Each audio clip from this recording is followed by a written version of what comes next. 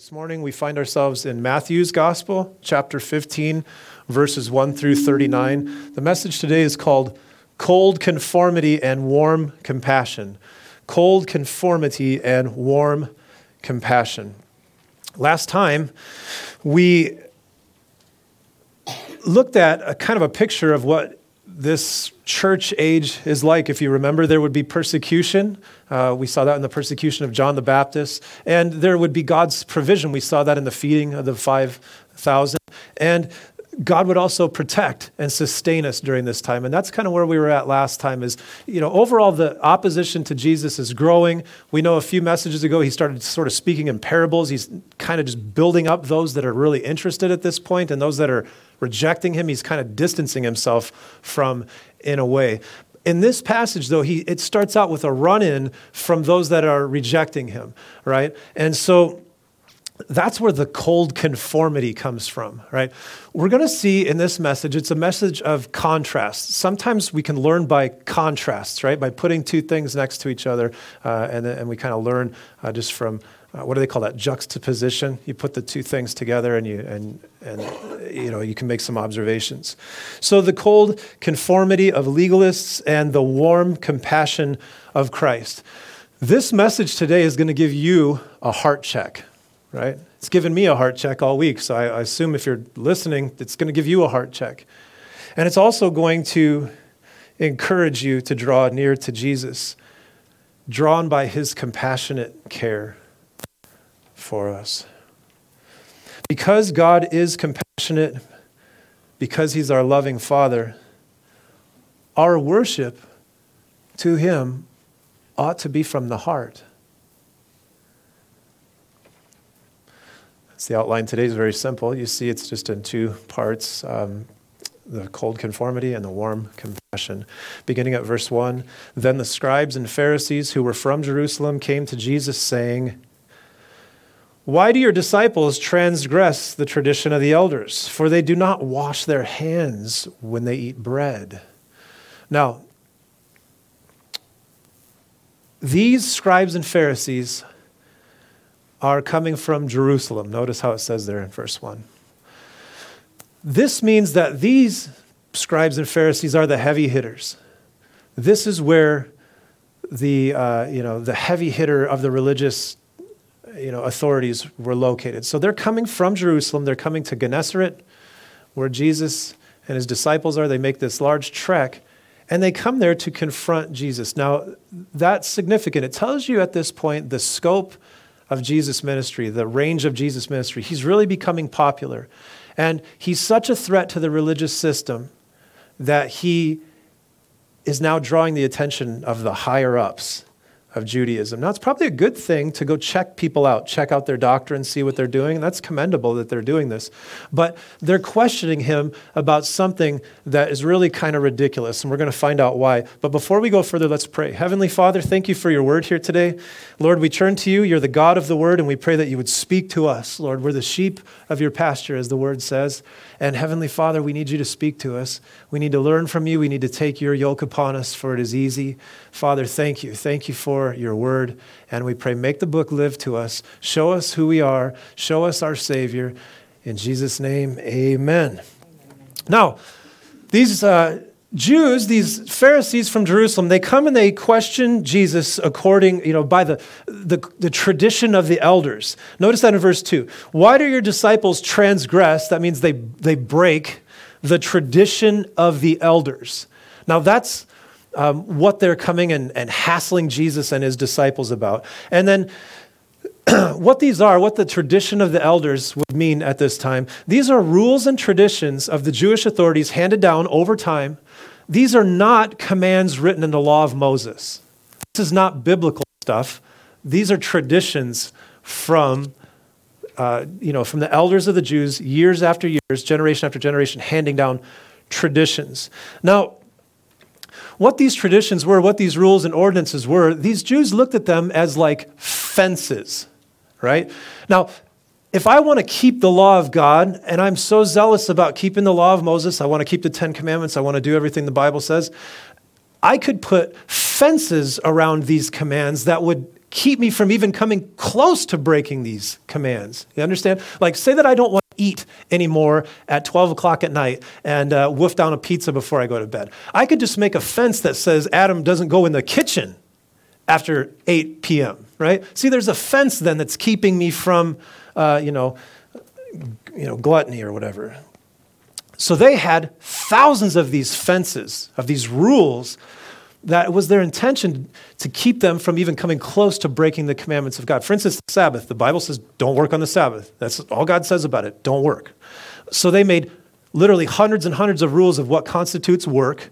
So nobody would be unclear, and about what work is, because we don't want to break the commandment. Now, here's the thing, though, is all of these commands, these fences that they came up with, these are things that were come up with by man, not biblical. Were they helpful? Maybe for some people, right? Tradition can be helpful for some people. It can. Lent can be an incredibly helpful thing for some people, but it can also be a completely mindless thing where people think that they're appeasing God by eating a fish fillet for a week rather than, gorging themselves on steak, right? And it can be a mindless, rote religious activity. Could be. Depends on what's going on in your heart, right? So tradition can be helpful. It could be bad. In this case, these Pharisees, what they have done at this point is they've taken their man-made traditions and they've put them on par with Scripture. They're saying our rules are just as inspired as Scripture. If you're breaking our traditions, you're sinning against God. Now, none of these had been codified at this time. It was a growing list. So do the math on that. It must have been really nice to hang out with these guys. They're constantly adding to this thing or whatever. After 70 AD, these things were codified, and they later on became what's called the Mishnah. Okay? Now, the tradition that they're going to confront, that they confront Jesus over, is this tradition about washing their hands. Now, they're not talking about hygiene here. They're not saying, oh, Jesus, your disciples are gross. They don't wash their hands before they eat. For the most part, that's not going to get you sick if you do that or anything like that. Or, unless you pet a cat, you might get worms or something like that in certain cases. But you put them in your mouth.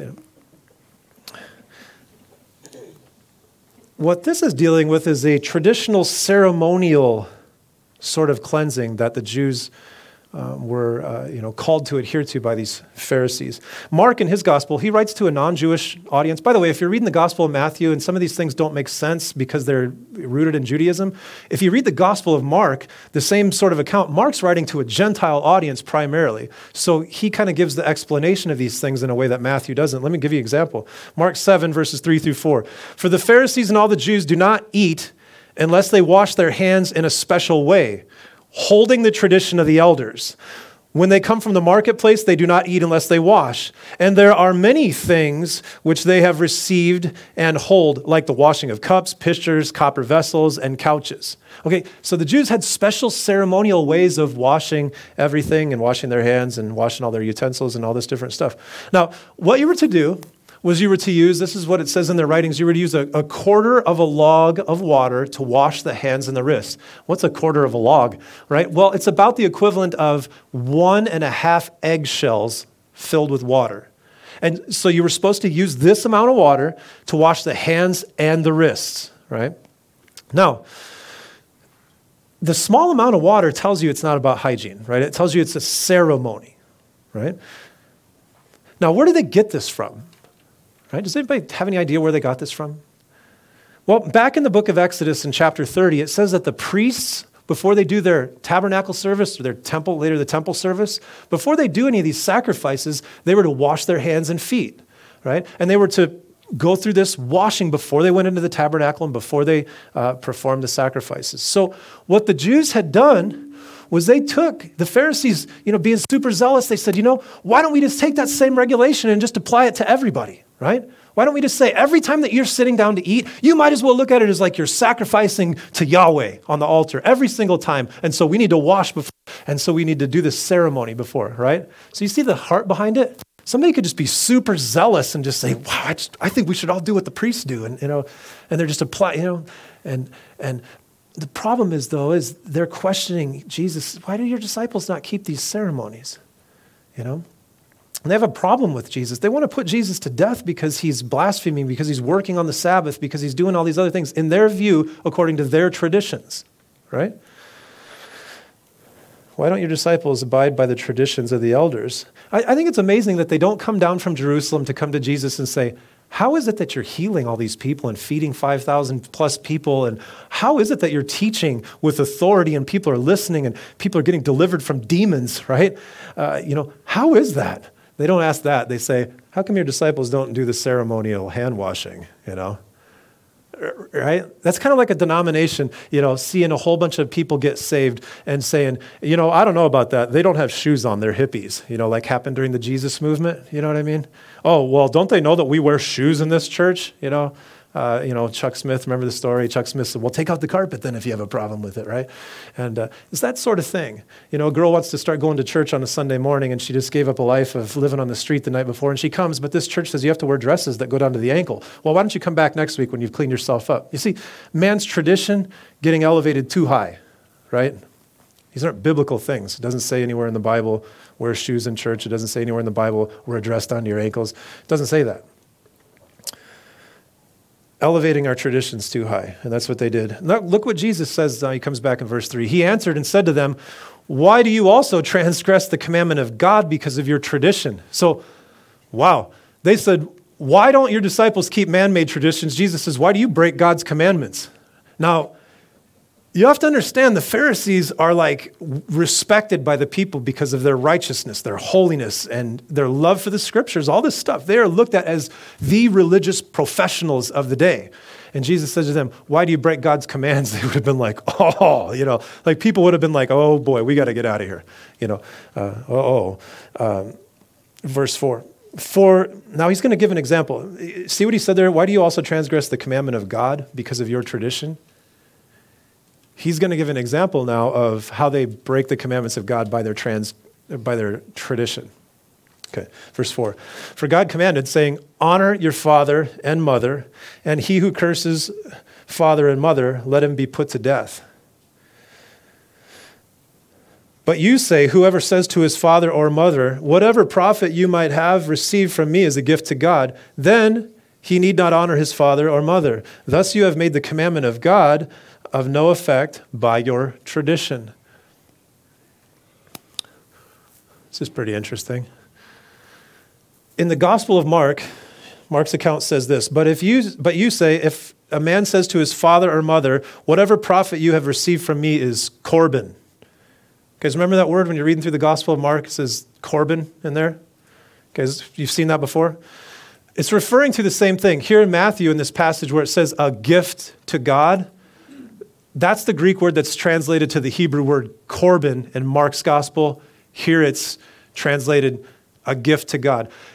Let me explain this really quickly. You see, he goes to the fifth commandment, honor the father and mother, right? That's the fifth commandment. It says, do that. You guys are familiar with that. And then he also says, whoever curses father or mother, let him be put to death. Man, with the way that kids talk to parents today, wouldn't have done that in Judaism. Boy, they would stone you to death. It was tough.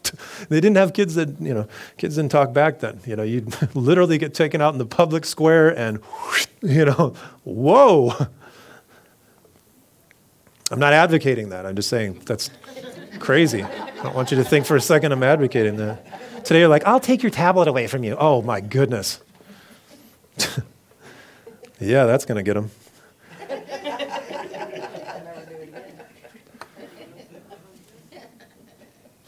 So these Jews had a way to finagle. And what they did, see, Corban, there was this tradition that said, hey, if I want to donate something to the temple or give it to the Lord, that's Corban. So I could essentially go through all of my possessions and go, Corban. Could take money, Corban. Now, what it meant to honor your mother and father in this day, it meant that if you were, you needed to take care of them financially. That's what they expected. So here's the deal. Mom and dad come needing to be cared for, and they come to your house and you say, all that money over there? Sorry, Corban. So what they were doing was they were using this tradition as a way to get out of taking care of their parents, finagling the commandments of God, and looking very spiritual, might I say, by doing it. Oh, I can't really help you out with anything because I've given everything to God. Well, here's the whole loophole too, is that whatever thing that you said you've given to God remains in your possession, right? It's kind of cheesy. So that's what he means there. And Jesus is saying, look, you've come up with these traditions and, they actually, cause you to, and the thing is if you dedicated something as Corban, they all held to it like you couldn't get out of that oath, right? You couldn't donate a whole bunch of money or whatever possessions to the temple and then your parents come in there in need and you say, oh, I got to take that back. No, you couldn't do that. Right? And that's what Jesus means here. He gives that example. He says the fifth commandment says this, but your tradition gives you a nice, clever way to get out of it, And he said, you're calling my disciples out on not washing their hands like your elders say that they need to. You're breaking the actual commandments of God with your traditions, right? Now, verse 7 through 9, Jesus condemns heartless, empty worship. He's going to call them out for their heartless, empty worship. Look at verse 7. Hypocrites. Man, that's a heavy term.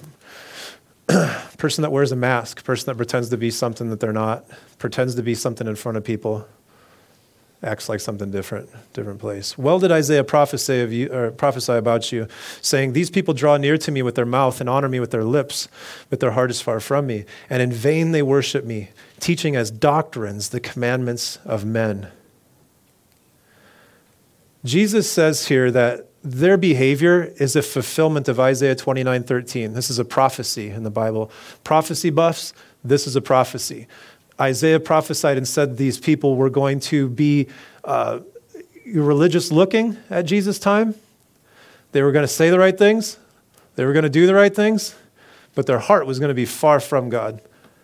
And the problem is, look at there, that they teach as doctrines the commandments of men. So the man-made traditions were being taught as scriptural doctrine, right? These people draw near to me with their mouth and honor me with their lips.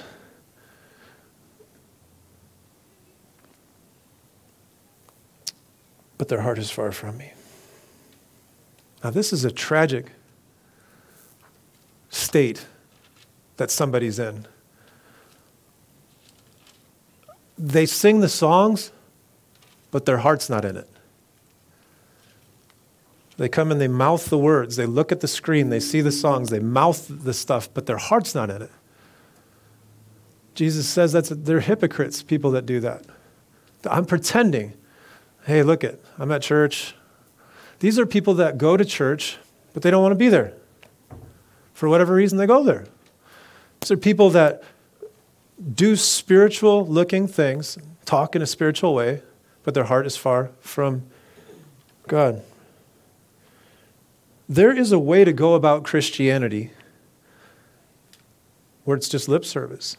Just the same way they were going about Judaism, you can go about Christianity the same way. You can think that you're right with God just because of the keeping of rules and ordinances. Well, because I do these things, I'm right with God, and that's it. And I can keep rules and ordinances without my heart ever even being engaged in it. Has anybody ever had a job that they really hate? Can you keep the rules and ordinances while your heart's not into it? Is that possible? Can you go punch a clock, do some things at work where, I really could care less about what's going on here. I'm on my way out. I need a new job. I'm checked out. I don't even like it. Can you do things with your body, although your heart's not engaged in it? Is that possible? Jesus is saying that's a real big problem when it comes to worshiping God. Real big problem. I don't want you to think that God's, you better get your heart into it. You can't do that. If you don't love Jesus, you just don't know Jesus. That's it. I can't tell you, you need to love Jesus. I can't do that. What I can do is week after week after week, hold him up in front of you until you see how lovely and wonderful he is and pray that his Spirit shows you how wonderful he is. You say, I want to love God. You have to know God. I want to love my wife. I need to study my wife. I need to learn more about her. I need to be a husband that is concerned about learning about my wife if I want to love my wife, right? And if I want to love my Lord, I need to be concerned about, knowing him. These people, they said the right things, but their heart was far from God. This is a huge reality check. I told you this is going to be a heart check this morning. Now, when you go about, just your Christianity, your walk with God, man, is your heart in it? The problem is here is they were, one of them, look at it, teaching as doctrines the commandments of men. Now, I want to say cults do this, right? Cults do this today. They teach as doctrines the commandments of men. They say, oh, God, Jim Jones, right? God spoke to me and you need to do this, cults do this. Some denominations do this. Some denominations say the only way that you can be baptized, it has to be done in our church the way that it is. And you're making stuff up. And you're saying that you're not saved unless you're baptized. That's not teaching biblical doctrine. If you say you have to be baptized, and there's certain denominations that say you're not saved unless you're baptized, right? That's not a Christian doctrine. You're teaching as doctrines the commandments of men. Listen, I know some of you grew up in the Catholic Church. This is what the Catholic Church did, is they said our church traditions are on par with Scripture. And they still hold to that. To this day, the Pope is infallible. He can say whatever he wants. In the church tradition, you need faith in Jesus plus all the church traditions if you're a Catholic. And they've taken their traditions and they've elevated them to the doctrines of men. Listen, you need to be sure about who you're listening to, what you're taking in, what kind of teachers you listen to. There's podcasts everywhere these days, YouTube videos all the time. You need to be certain that they are teaching the Bible and not the doctrines of men, right? Right?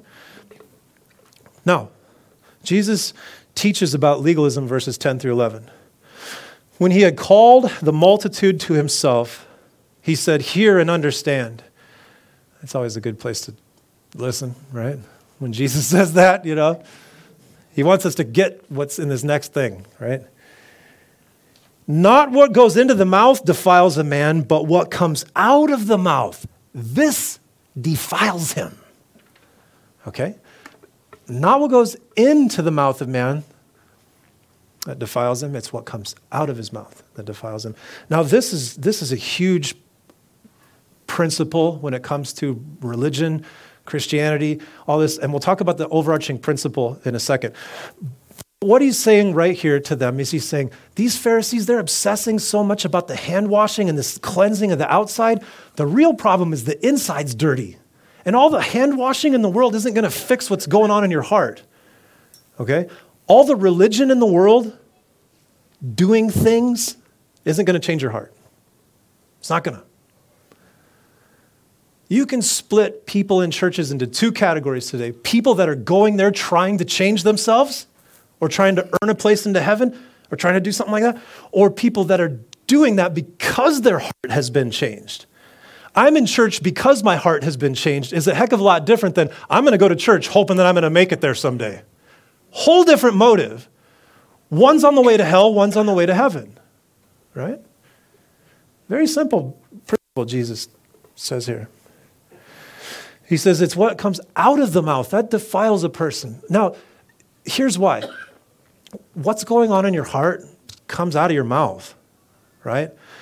You go into a coffee shop. You're sitting there trying to study. You didn't bring your earbuds. You can hear people next to you's conversation. You're trying not to listen. They sit down. For 5 minutes, it's pleasantries. "Oh, how's Sue? She's doing really well. Oh, how did the doctor's appointment go? Oh, it's really nice. I'm so glad to connect with you. So finally, did you hear about that rotten person the other day that did this?"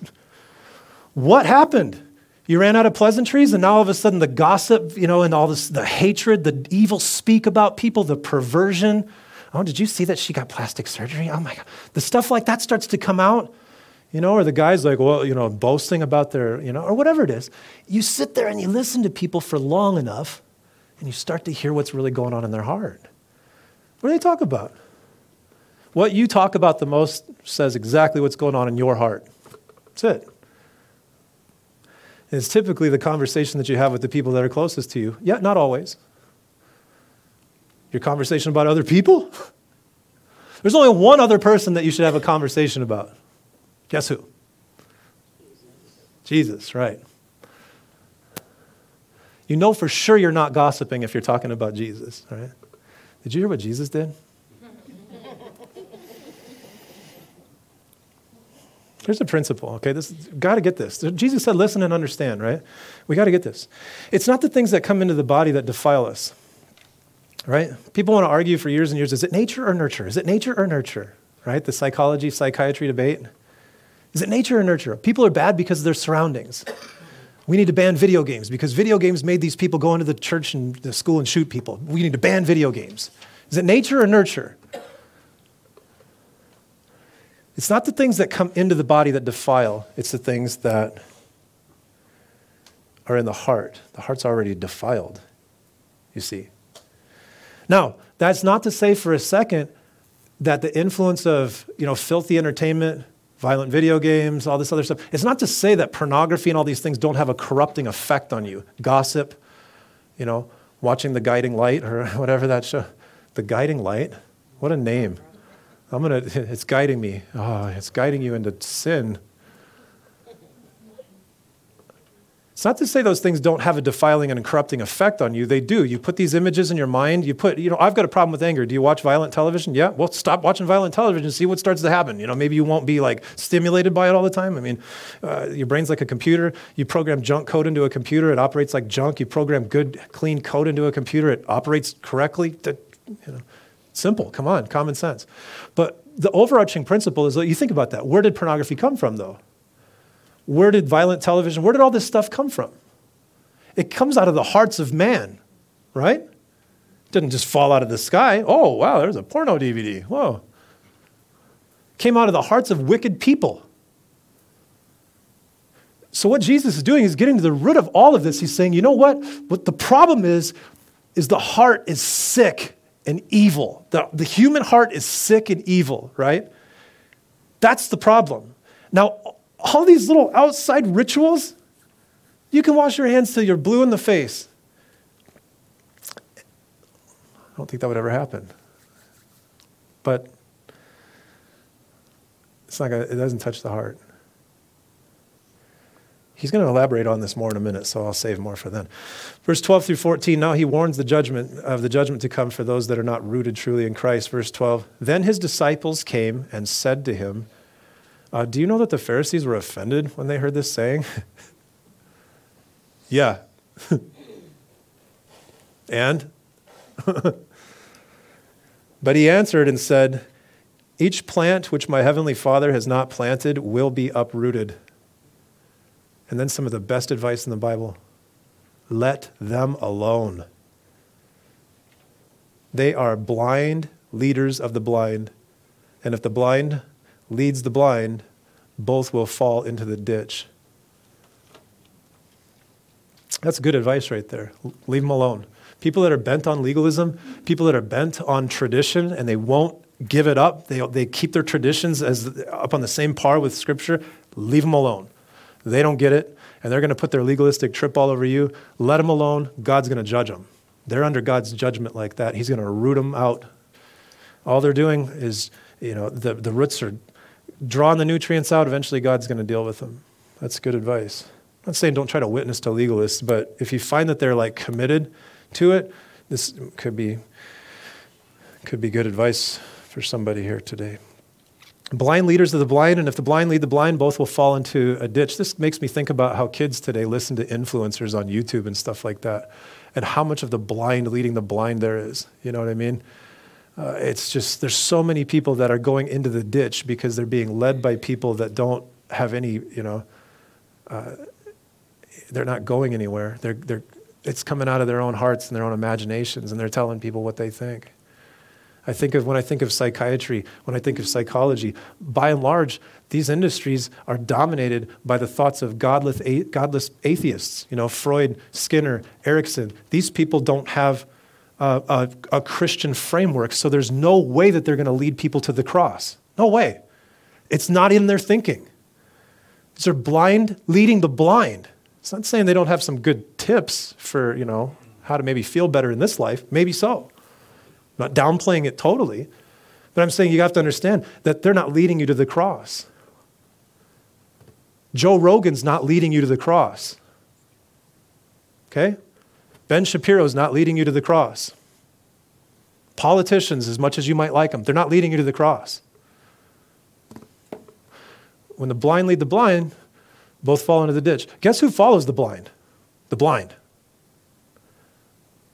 Good prayer. Lord, am I blind? Open my eyes. 15 through 20, now Jesus is going to elaborate more on this concept that he wants us to understand. Then Peter answered and said to him, explain this parable to us. I think Peter had a lot of problem with this because when Jesus said it's not what goes into the man that defiles him, he thus declared all foods clean. And that's a huge thing for the Jews, right? And Peter got a vision of this later on in the book of Acts. You guys remember he's at Cornelius' house and so on, or about Cornelius, going to Cornelius. So Peter's having a hard time with this. It's not hard to understand. It's that Peter's having a hard time with it, I think, because he's just so steeped in tradition and Judaism that it's hard for God to get through to people that are so steeped in tradition, right? So Jesus said, are you still without understanding? Do you not understand that whatever, and he's going to break it down, that whatever enters the mouth goes into the stomach and is eliminated? Okay, that's a simple one, right? You eat food, goes through the body holds on to what's valuable, gets rid of what's not valuable. But those things which proceed out of the mouth come from the heart, and they defile a man. For out of the heart proceed evil thoughts, murders, adulteries, fornications, thefts, false witnesses, blasphemies. These are the things which defile a man. But to eat with unwashed hands does not defile a man. The Pharisees' problem is they don't need more tradition. They need their heart cleansed by the Spirit of God. They need to be born again. These people need to be born again. They don't need more religion. They don't need more things to do. They don't need 10 steps in a self-help manual of how to have every day is like a Friday. They don't need that stuff. They need the transforming power of Jesus Christ to transform them from death to life. That's what they need.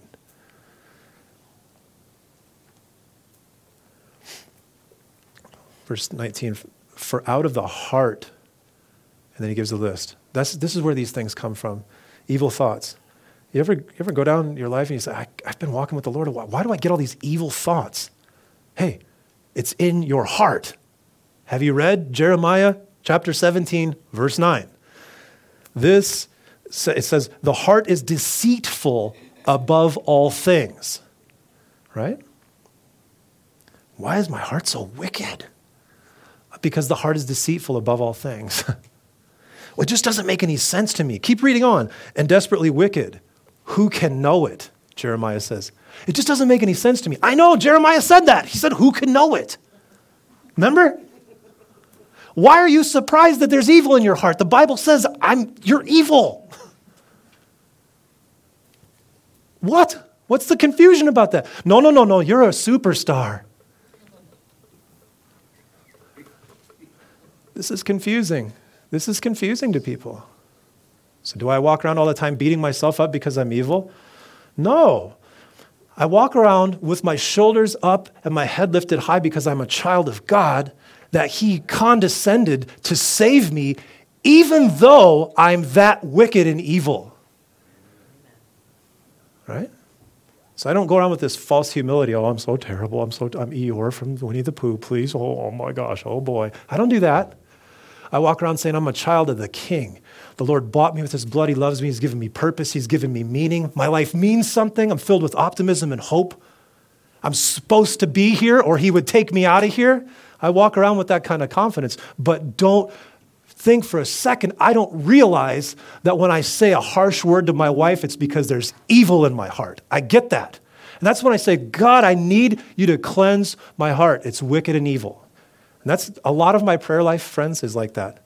It starts out like that every time, guaranteed. Oh, Lord, here I am to talk to you again. But first I need to confess this whole bunch of evil. There's sickness in my heart, Lord. Good news.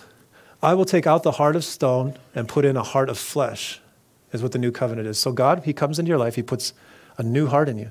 He gives you new desires. He gives you new ambitions. He gives you a love for his word. It's a sign you're saved. You love his word. He gives you a love for his people. He changes your life from the inside out. You say, well, I still have evil in me. I know, you and the Apostle Paul both. Remember? Man, the things I want to do, I don't do those things, but I end up doing the things I don't want to do. That's the life of the Christian. Okay? Before I just used to do wicked and evil, who cares? Unless I got caught, then I cared. Unless consequences hurt me, then I cared. But now I've got this voice inside of me that keeps saying, you got to do the right thing. You got to do what Jesus would do. Be like Jesus. Holiness is good. Purity is good. Live like this. And that voice is going at the same time your flesh is going, no, man, be selfish. Be selfish. It's all about you. Right? And both of those voices go in the same time. Then I turn on TV and it says, it's all about you, man. Then I go to the psychiatrist and they say, it's all about you. You need to have a you day. I need to have a Jesus day. You need to stop telling me to worship myself. And that's what this world is trying to do. It's corrupt. It's trying to tap into that corruption that already exists in your heart. Advertisers know how to do it. People that are producing movies and media, they know how to do it. They know how to tap into the evil that's in your heart. They're trying to lead you down that path. The heart is wickedly sick, and because you receive a new heart, it doesn't mean that your old fleshy body isn't trained by evil. It is trained by evil, and you habitually do evil still. But listen, you have a new heart put inside of you. God put that in there. You're a new creation, and you're living in this battle now. Here's the large principle, okay? The Pharisees obsess over externals, but the issue is the heart. I've met people like that in my day that obsess over religion. Oh, well, was she in church? Was she this? Oh my gosh, I can't believe she dresses like that. Or, or something like that, Always looking at the externals of everything. But sitting down and gossiping, sitting down and speaking evil of people, but living selfishly and all these things, They obsess over the externals, but the issue is the heart. I was watching Hotel Impossible last night. Anybody ever seen that show? I love that show. Anthony Melchiori, this short little dude he's Italian from New York City, and they send him into all these hotels that are like failing, and he goes in and rehabs them. I love rehab sort of shows. Something's going wrong, send in the guy and he rehabs the place, and he goes in and kicks butt, man. And he finds all these people are lazy, and there's problems, and people are stealing, whatever else. And he goes in and he just sets them on a path, straightens them out. Well, he was working on this hotel last night, before he had the internal workings done, because the general manager was a schlep, right? It's like, who knows if he's going to change. Like, he ran the place in the ground, he's lazy, whatever. But they put a new sign on the hotel, and Anthony said plain as day, he goes, you could put a new sign on the thing, but I'm not going to keep doing that. You can put a new sign on the thing, but he says, but if what's going on inside doesn't change, it doesn't matter. Be closed in a month. That's true. You can put a new sign on yourself. Oh, Christian. But listen, if God hasn't changed your heart because you've come to him and you've confessed your sin to him, you've said, look, Lord, I've broken your laws, I'm a sinner, I need a savior. If you haven't come to him like that to receive grace, you've just put a new sign on yourself. That's it. You're worshiping God, but your heart's far from him. It looks like you're worshiping him, but like it said, your worship is in vain. It's useless, it's futile. There's no reason to go to church if you're not in it, if your heart's not in it. There's no reason. There's no reason to do any of this stuff unless you've come the one way. Lord, I'm convicted of my sin. I've broken your laws. That's where it starts. Jesus, every time he offered salvation, he said what first? He said what and then be baptized. What and then be baptized. He's repent. Yeah, believe. That's involved in there. The first word of the gospel is repent. Always. Now, these Pharisees didn't have to repent. I don't have to repent. I do all these traditions. I keep all these things. I've checked all the boxes. God loves me. No, it doesn't work like that. You need Jesus to transform your heart from the inside out. The hands always follow the heart. Never the other way around. Number 2. We're going to stop there today. I don't want to, we can't go any further than that. So we'll continue this next week with the contrast. You got the first part of the contrast this week. There's too much for next time. We'll sing another song and then we'll be done. Heavenly Father, thank you so much for your word here and the heart check that it brings. And Lord, I pray for anybody here today that has not allowed you to touch their heart. Maybe they thought this is just all about religion and appeasing you through our actions, and I don't know what it is, God, but I pray that your Spirit would touch their heart here today. If anybody's here, Lord, that has not come to you through Jesus, through the blood of the Lamb, through his sacrifice, Lord, if there's somebody that just has a new sign on them, Heavenly Father, would you deal with that now? And that's my prayer, Lord, too, for myself, is God, I don't want to become cold and calloused. I don't ever want to do the things that I do for you as some rote religious activity.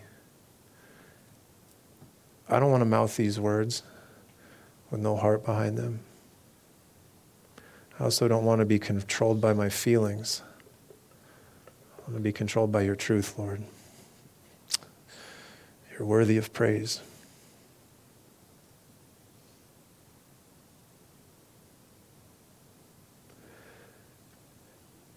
How good that you want a relationship with us, that you want so much of this world is satisfied with just the work of our hands, but you want the affection of our hearts.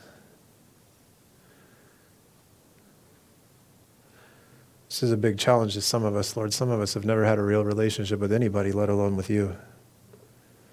We've always been wearing a mask. We've always been offering lip service and giving the work of our hands and never giving our heart. God, would you help?